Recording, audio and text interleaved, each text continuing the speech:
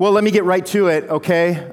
Easter is about a Jewish man named Jesus who was crucified on a Roman cross and then rose from the tomb he was buried in 3 days later. That's it right there. Your life, my life, our lives, our entire lives hinge on this. And the question that you're confronted with, that I'm confronted with every Easter, is simply these words: do you believe this? We're confronted with that when we hit this magical pastel day every March or April, or whoever that person is that decides to name what this day is going to be every year. Now listen, man, I love holidays. You got to talk to my wife about that. I have a great love for holidays. Again, pastels, some of my favorite color combinations, as long as I don't have to wear them. You know, I'm looking out there and I'm liking everything that I see. Is this a pastel? It is a pastel. Well, guys, give me a minute so I can change and take back what I just said. But no, I love it. I love holidays. I love everything that goes in with the holidays. I love waking up on Easter, to a basket filled with chocolate, eggs, and bunnies. I mean, that's, if you know me, you know those things are my thing, even though when I woke up this morning, there was nothing, and I'm dealing with a lot of pain right now. There's a lot of pain I'm going to be dealing with as I preach through this sermon. My wife and I, we have some things to discuss later on, but I'm not going to drag you into that. But we cannot pretend that this day falls anywhere within the same galaxy of those traditions, because it doesn't. So today what we're going to do is we're going to look into the resurrection, but we're going to look into the resurrection of another man in Scripture named Lazarus. And we're going to do it in the hope that God will grant us a deeper understanding and a deeper love for Jesus, or even just grant us a life-giving belief in him for the first time.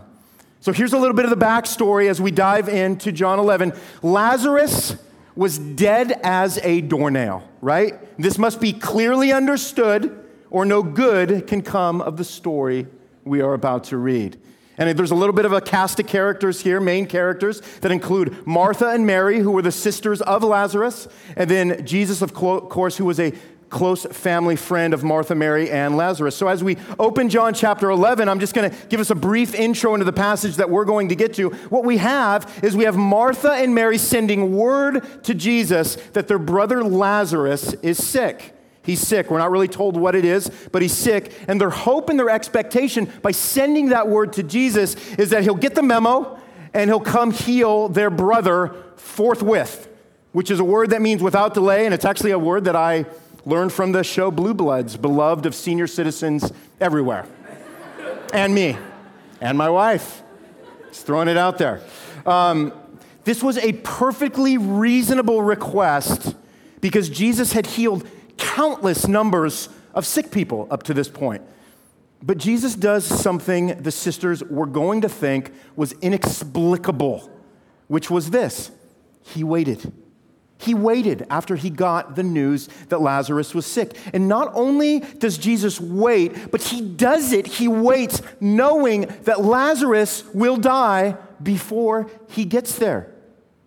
Why would he do that? Why would Jesus do something like that? Well, not to give away the whole thing, but we're given the reason why as we look in verse 14 of chapter 11. And it says this: then Jesus told them plainly, he's talking to his disciples, Lazarus has died. And then in 15 he says, and for your sake, I am glad I was not there so that you may believe, is what he says. And then in verse 40, he further explains what would happen if they believed. He says, did I not tell you that if you believed, you would see the glory of God? That's what he says to the disciples. That's why he waited. That's why he paused. That's why he did something that made no sense to everybody else that was surrounding to him. It's because Jesus had two desires. He had two desires for his friends. Number one, that they would believe him. And secondly, by believing him, they would see the glory of God. And so that's our main point. That's the big idea this morning as we consider the resurrection in and of itself. That belief in Jesus is the road to God's glory. So let's see how this fleshes out for Lazarus here. Let's pick up with verse 17, and it says this in John 11. Now, when Jesus came, he found that Lazarus had already been in the tomb 4 days. Bethany was near Jerusalem, about 2 miles off, and many of the Jews had come to Martha and Mary to console them concerning their brother. So when Martha heard that Jesus was coming, she went and met him, but Mary remained seated in the house. Martha said to Jesus, "Lord, if you had been here, my brother would not have died." In verse 22, "But even now I know that whatever you ask from God, God will give you." And Jesus said to her, "Your brother will rise again." Martha said to him, "I know that he will rise again in the resurrection on the last day." And Jesus said to her, "I am the resurrection and the life. Whoever believes in me, though he die, yet shall he live.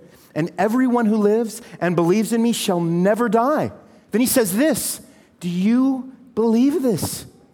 And she said to him, "Yes, Lord.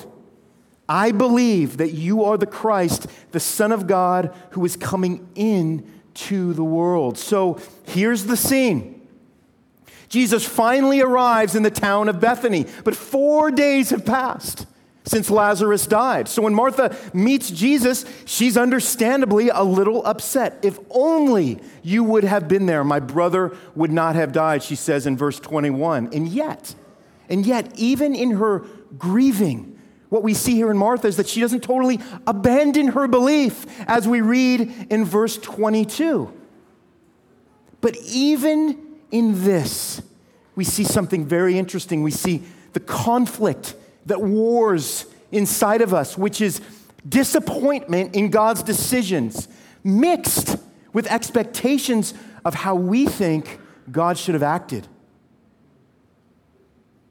So my dad's legs went numb at 3 a.m. on August 19th, 2007. The ambulance came. They rushed him to the hospital. It was too late.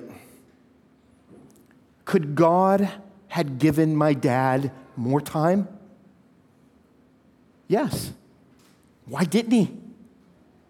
Those are the only if questions we ask God when we find ourselves believing he could act, but wondering why on earth he doesn't act. Was Martha wrong in wanting her brother to be healed? Of course not. Jesus actually tells her what she longs to hear in verse 23 when he says, "Your brother will rise again." But there's the rub, right? There's the rub. It's so much harder to believe he can raise a man from the dead rather than just heal a man from his sickness. And that's like us, isn't it? If only God would have done what I wanted him to do, I wouldn't need to have the amount of faith I need to have, since he didn't. That's interesting, isn't it? For us who have gone through things like Martha and Mary, and you can hear the exasperation, you can hear the misunderstanding in Martha's voice as she replies to Jesus. In verse 24, she says, I know he'll be resurrected on the last day. She's like, I get what you mean when you say resurrection, Jesus, but how does that help me now? In actuality, she would come to understand that it means everything now. Could it be that Jesus wanted Martha to understand that the biggest issue in her life was not whether her brother lived or died, but to believe that Jesus held the power over all life and all death? Because the way that Jesus responds to Martha gives her her answer in verse 25 and 26. He says, I am the resurrection and the life. Whoever believes in me, though he die, yet shall he live. And everyone who lives and believes in me shall never die. There's something beyond even the grief that Martha is experiencing of her brother's death that is far more significant. Jesus asks Martha, do you believe who I am? You know what's interesting? It's interesting that Jesus never asks Martha if she believes that he will raise Lazarus to life.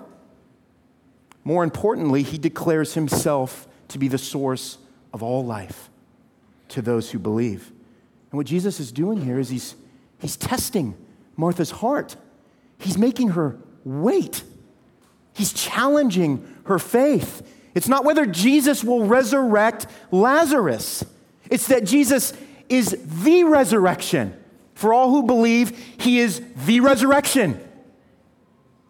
Martha's eyes were on the wrong man. Without Jesus, there is no life for Lazarus. There is no life for Martha. There is no life for anybody ever. And look how the story progresses as we pick up in verse 28. When she had said this, she went and called her sister Mary, saying in private, "The teacher is here and is calling for you." And when she heard it, she rose quickly and went to him. Now, Jesus had not yet come into the village, but he was still in the place where Martha had met him. And when the Jews who were with her in the house, consoling her, saw Mary rise quickly and go out, they followed her, supposing that she was going to the tomb to weep there. Verse 32, now when Mary came to where Jesus was and saw him, she fell at his feet, saying to him, "Lord, if you had been here, my brother would not have died." That sounds familiar. And when Jesus saw her weeping, and the Jews who had come with her also weeping, he was deeply moved in his spirit and greatly troubled. And he said, "Where have you laid him?" And they said to him, "Lord, come and see." And Jesus wept. So the Jews said, "See how he loved him." But some of them said, "Could not he who opened the eyes of the blind men also have kept this man from dying?" So Martha's sister Mary, she enters the picture. She enters the story. And notice in verse 32, she falls at the feet of Jesus and makes the same statement that Martha made. Like two sisters obviously hanging out, talking about what was going wrong, deciding what it was together that they were going to lay at Jesus' feet when they saw Jesus. Like that's never happened with siblings. It happened here. The same grief, the same heartache, it comes pouring out. But look at verse 33. Look what it says. It says, Jesus saw her weeping. What a great reminder. What a great reminder that Jesus never casts a blind eye or a vacant heart towards those who are immersed in grief and sadness. His love, his patience, and his gentleness, they just come flowing out of him. And then again in verse 33, we read that he is deeply moved and he is greatly troubled. Now another translation says he was angry in his spirit. Well, what the heck? What was Jesus angered by? Well, he was angered by seeing the devastation that death had achieved in our fallen world. So when you think about Jesus as the creator of a once perfect, sinless, deathless creation, here he is now subjected to the ruin that sin has made of it all. And it angered him. And it troubled him to see that, to be immersed in that, to be around his friends who were experiencing that, because it's not natural. It was never part of the original plan. So they bring Jesus to the tomb, and it says he's overcome with emotion. The very sight of it all moves him to tears, it says. Man, we should pause here for a second. We want to pause because we don't want to miss the heart of Jesus here. Because again, this is not the image, is it, that most of us have of Jesus?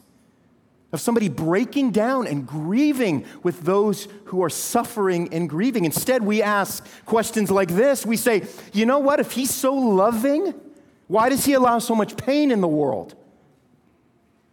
We're like Martha and Mary. If only you would have been here.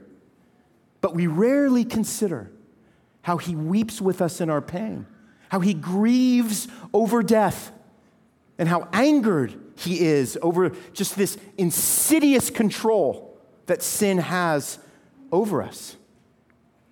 But the Jews who were observing all of this respond in verses 36 through 37. Some were touched by the emotion that came pouring out of Jesus, while others were more critical. They said, couldn't he have kept Lazarus from dying? Couldn't someone with the power to give blind men back their sight have healed this dude? And what we know, and what all of us have experienced at one time or another, is that grief can create confusion, and it creates questions in us. It causes us to ask things like, is God less good when he doesn't do the good we believe that he should do? We're very quick to ask that question without considering that God probably has a good that we can't comprehend in our grief.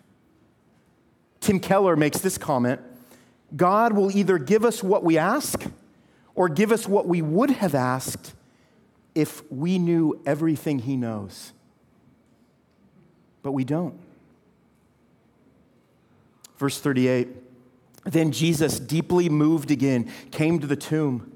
It was a cave, and a stone lay against it. And Jesus said, take away the stone. Martha, the sister of the dead man, said to him, Lord, by this time there will be an odor, for he's been dead 4 days. And Jesus said to her, did I not tell you that if you believed, you would see the glory of God? Verse 41, so they took away the stone, and Jesus lifted up his eyes and said, Father, I thank you that you have heard me. I know that you always hear me, but I said this on account of the people standing around, that they may believe that you sent me. Verse 43, and when he had said these things, he cried out with a loud voice, Lazarus, come out. And the man who had died came out, his hands and feet bound with linen strips and his face wrapped with a cloth. Jesus said to them, unbind him and let him go. The heart and emotions of Jesus, they continue to stir. He's being stirred. And they continue to stir as he arrives at the tomb. He asks for the stone to be removed. Martha's like, I don't know how to say this, Jesus, but it's not going to smell good, right?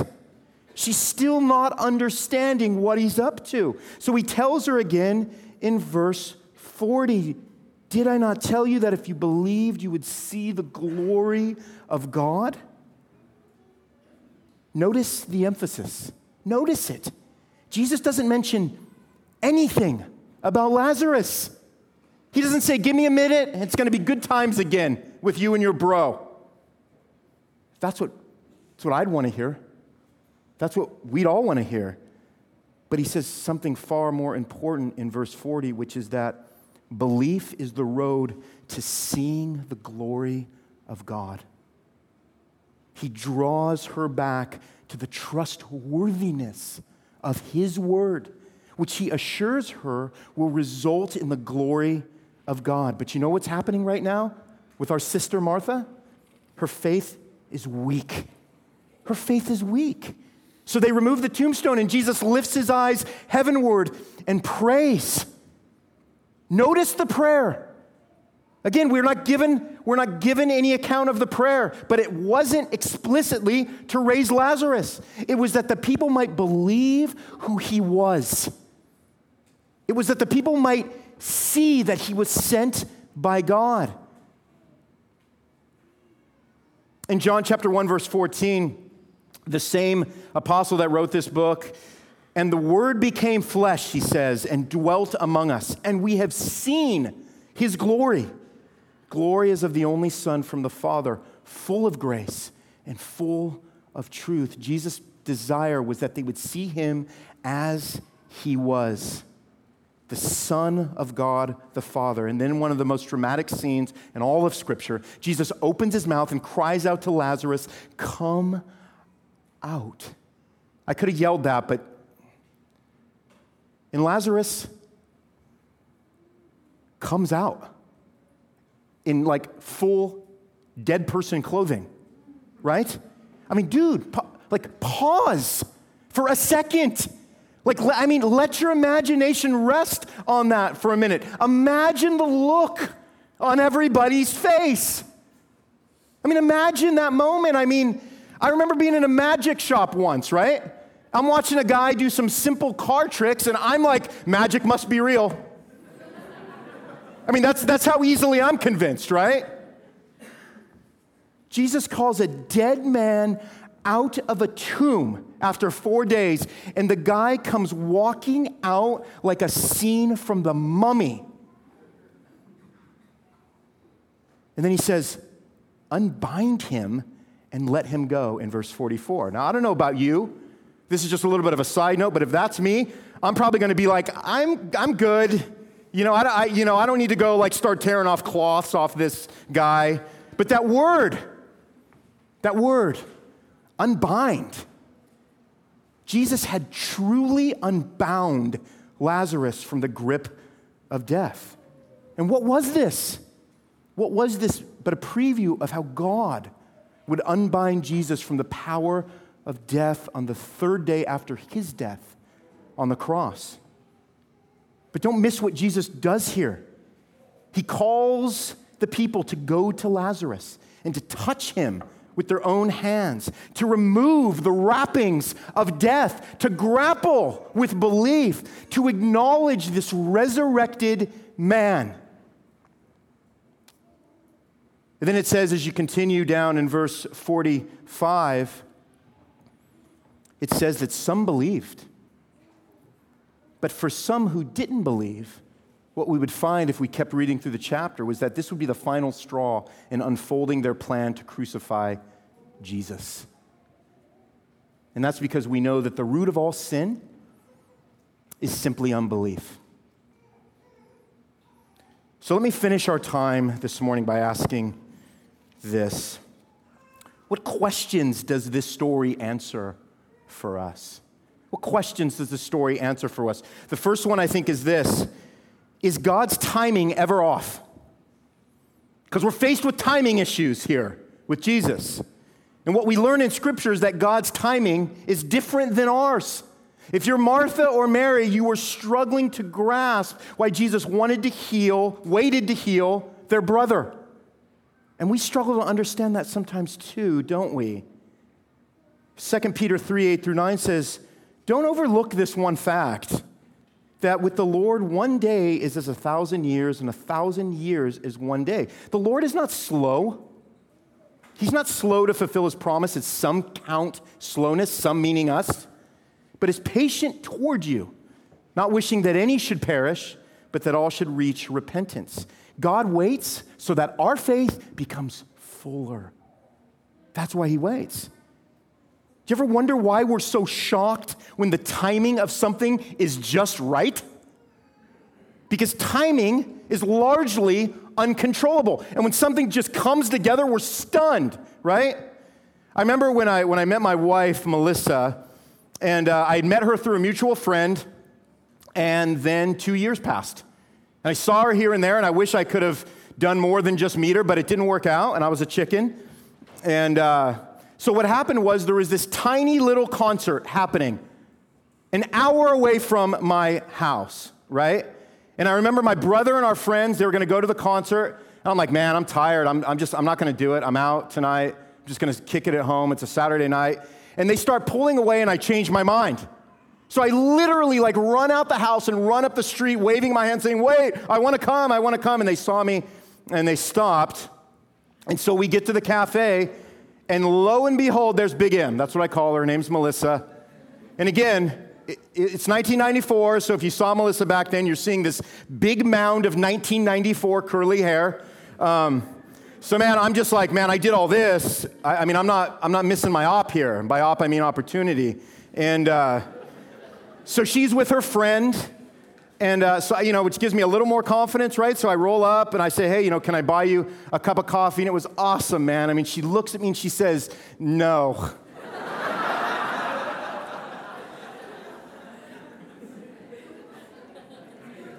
That's funny, isn't it? Well, listen to this. Listen to this, funny kids. 3 weeks later, we're at the beach drinking coffee, committing our undying love to the other person, right? That happened. I mean, I'm still stunned. That story just still stuns me. All the elements that had to come together leading to that one night, right? God has never stumbled his way into anything. He doesn't do that. Everything he plans, he fulfills at exactly the moment he planned to fulfill it. We have no greater example of this than Christ. Ephesians 1, 7 through 10 said, he set forth in Christ a plan for the fullness of time to unite all things in him, things in heaven and things on earth. So just at the time that he wanted to do it, he fulfilled the plan that he had to send Christ as an atonement for our sins. The resurrection, what we're celebrating this morning, it came at a point in human history that God had ordained before the foundation of the world. Now listen. If God's timing was perfect in executing the most important plan ever designed for the deliverance of mankind, how can you not trust his timing over all other things? That's why we go back to the cross and remember. We go back to the resurrection and remember. We remember that there's nothing in our life that isn't happening exactly how God has ordained it to happen. What's strange about you and me is that we think we're supposed to understand it. Romans 11 tells us this. Oh, the depth of the riches and wisdom and knowledge of God. How unsearchable, think about that word, are his judgments, and how inscrutable his ways. And then it says this, for who has known the mind of the Lord? Or who has been his counselor? Or who has given him a gift that he might be repaid? And then he says this, for from him and through him and to him are all things. To him be glory forever. God's plans are foolproof because his promises have always proven to be kept exactly the time that he decides to keep them. Let that encourage you. Let that encourage you today if you were in a season where God seems silent and still. He's not still. He's stilling you so that you will know he's God and that you're not and that I'm not. The second question this answers is, does God still help even when our faith is weak? Now let's just be honest, Martha and Mary's faith was not at its peak when Jesus raised Lazarus. They had no vision for what Jesus was about to do, and yet they still believed who Jesus was. And that reminds us that there's a tension between faith and belief. Remember this. Remember what was about to happen. This was right before Jesus was about to be hurled into crucifixion. Remember the night of his death. All of Jesus' friends, these apostles, these men he'd spent every waking hour with, walking, talking, eating, teaching, instructing, caring for, sharing life with. They abandoned him. They all bailed at the 11th hour. He had told them about his death repeatedly. But when the soldiers came to take him away to be tried, condemned, and crucified, they couldn't believe what was happening. So they fled. They fled in fear. Jesus died for all those men whose faith was so weak, whose fear was so strong. Men who were closer to him than all other men on the earth at that time. He didn't die because of their great faith. He died so that they might have a great faith in God. D.A. Carson said, it's not the intensity of our faith, but the object of our faith that saves. Romans 5:6 reminds us, for while we were still weak at the right time, Christ died for the ungodly. Jesus made himself weak for weak men, for weak women like you. And this recalls a story in Mark chapter 9 of a man who had a child with an unclean spirit. Jesus tells him, all things are possible for one who believes, but the man was hanging in the balance. He'd come to Jesus to get help, but he was hanging in the balance of faith and belief, so he cries out honestly to Jesus. He says, I believe, but help my unbelief. Jesus healed his child. A weak faith is still a faith. So yes, God still helps us when our faith is weak. That's what that's the question this story answers. And finally, does God care? Does God care? Seeing Jesus weep over his friend Lazarus gives us our answer. It gives us such great insight into the grief and compassion that God has for us. Speaking about Jesus in the book of Hebrews, it says, "For we do not have a high priest who is unable to sympathize with our weaknesses." Then in Colossians 1:15, this is Paul writing, he says, "He is the image of the invisible God, the firstborn of all creation." So this heart that Jesus had, grieving with the grieving. He is the image of a God who has the same grieving over our grief. We can know that. We can believe that. The broken heart that Jesus had for Lazarus, it's just a reflection of God's heart for us in our affliction. It's actually the deception, though, in our hearts that causes us to believe that our hearts somehow break more deeply over pain than God's heart. But the resurrection of Jesus provides us with the image of a father who willingly allowed his son, his only son, to die so that we might die to sin and we might become his sons, his daughters. There is no greater portrait of love and compassion to be found anywhere in all of history. All the stories. This one is at the peak. Psalm 103:13 reminds us, as a father shows compassion to his children, so the Lord shows compassion to those who fear him. Psalm 30 encourages us. It says, weeping, it might tarry for the night. You're going to have pain. You're going to experience grief. Reject those people that tell you the Christian life just erases all your pain because they're lying. Psalm 30 says, weeping may tarry for the night, but joy comes with the morning. And then we get such great hope and encouragement in Revelation 21, as it says, he will wipe away every tear from their eyes, and death shall be no more. Neither shall there be mourning, nor crying, nor pain, for the former things have passed away. And we are all faced with death. That's not the pastel message for Resurrection Sunday. But we are all faced with death. We are all mired in doubt at times. The resurrection reminds us that those will all be former things. Do we believe this? Do you believe this?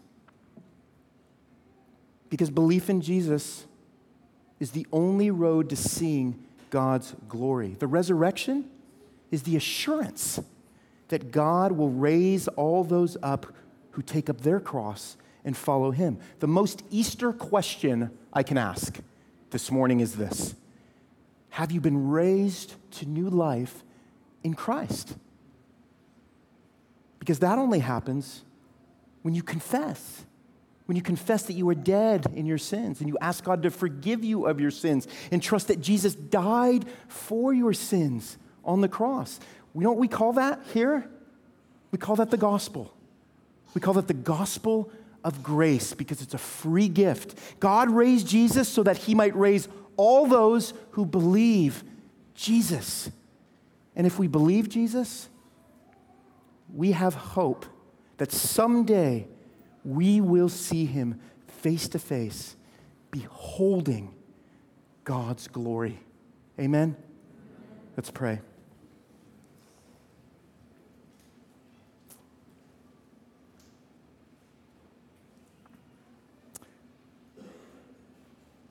God, change us this morning.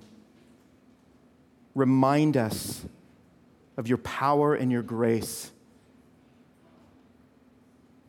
The same voice that raised Lazarus comes to us and raises us from the depth of our sin to new life in Christ. Lord, I pray that we would be so moved by this, not as an emotional, sentimental story, but as the truth about our position before you, about the truth that we are people that are engaging in a life and death life every day of our lives. Lord, I pray that you would humble our hearts. Lord, humble our hearts. Let the resurrection continue to humble us and change us. Lord, if we don't know you, we pray this morning, Lord, that you would reach in, Lord, and you would make yourself known to those who have not submitted their lives to you, who have not confessed their sin, who have not trusted in Christ for their salvation.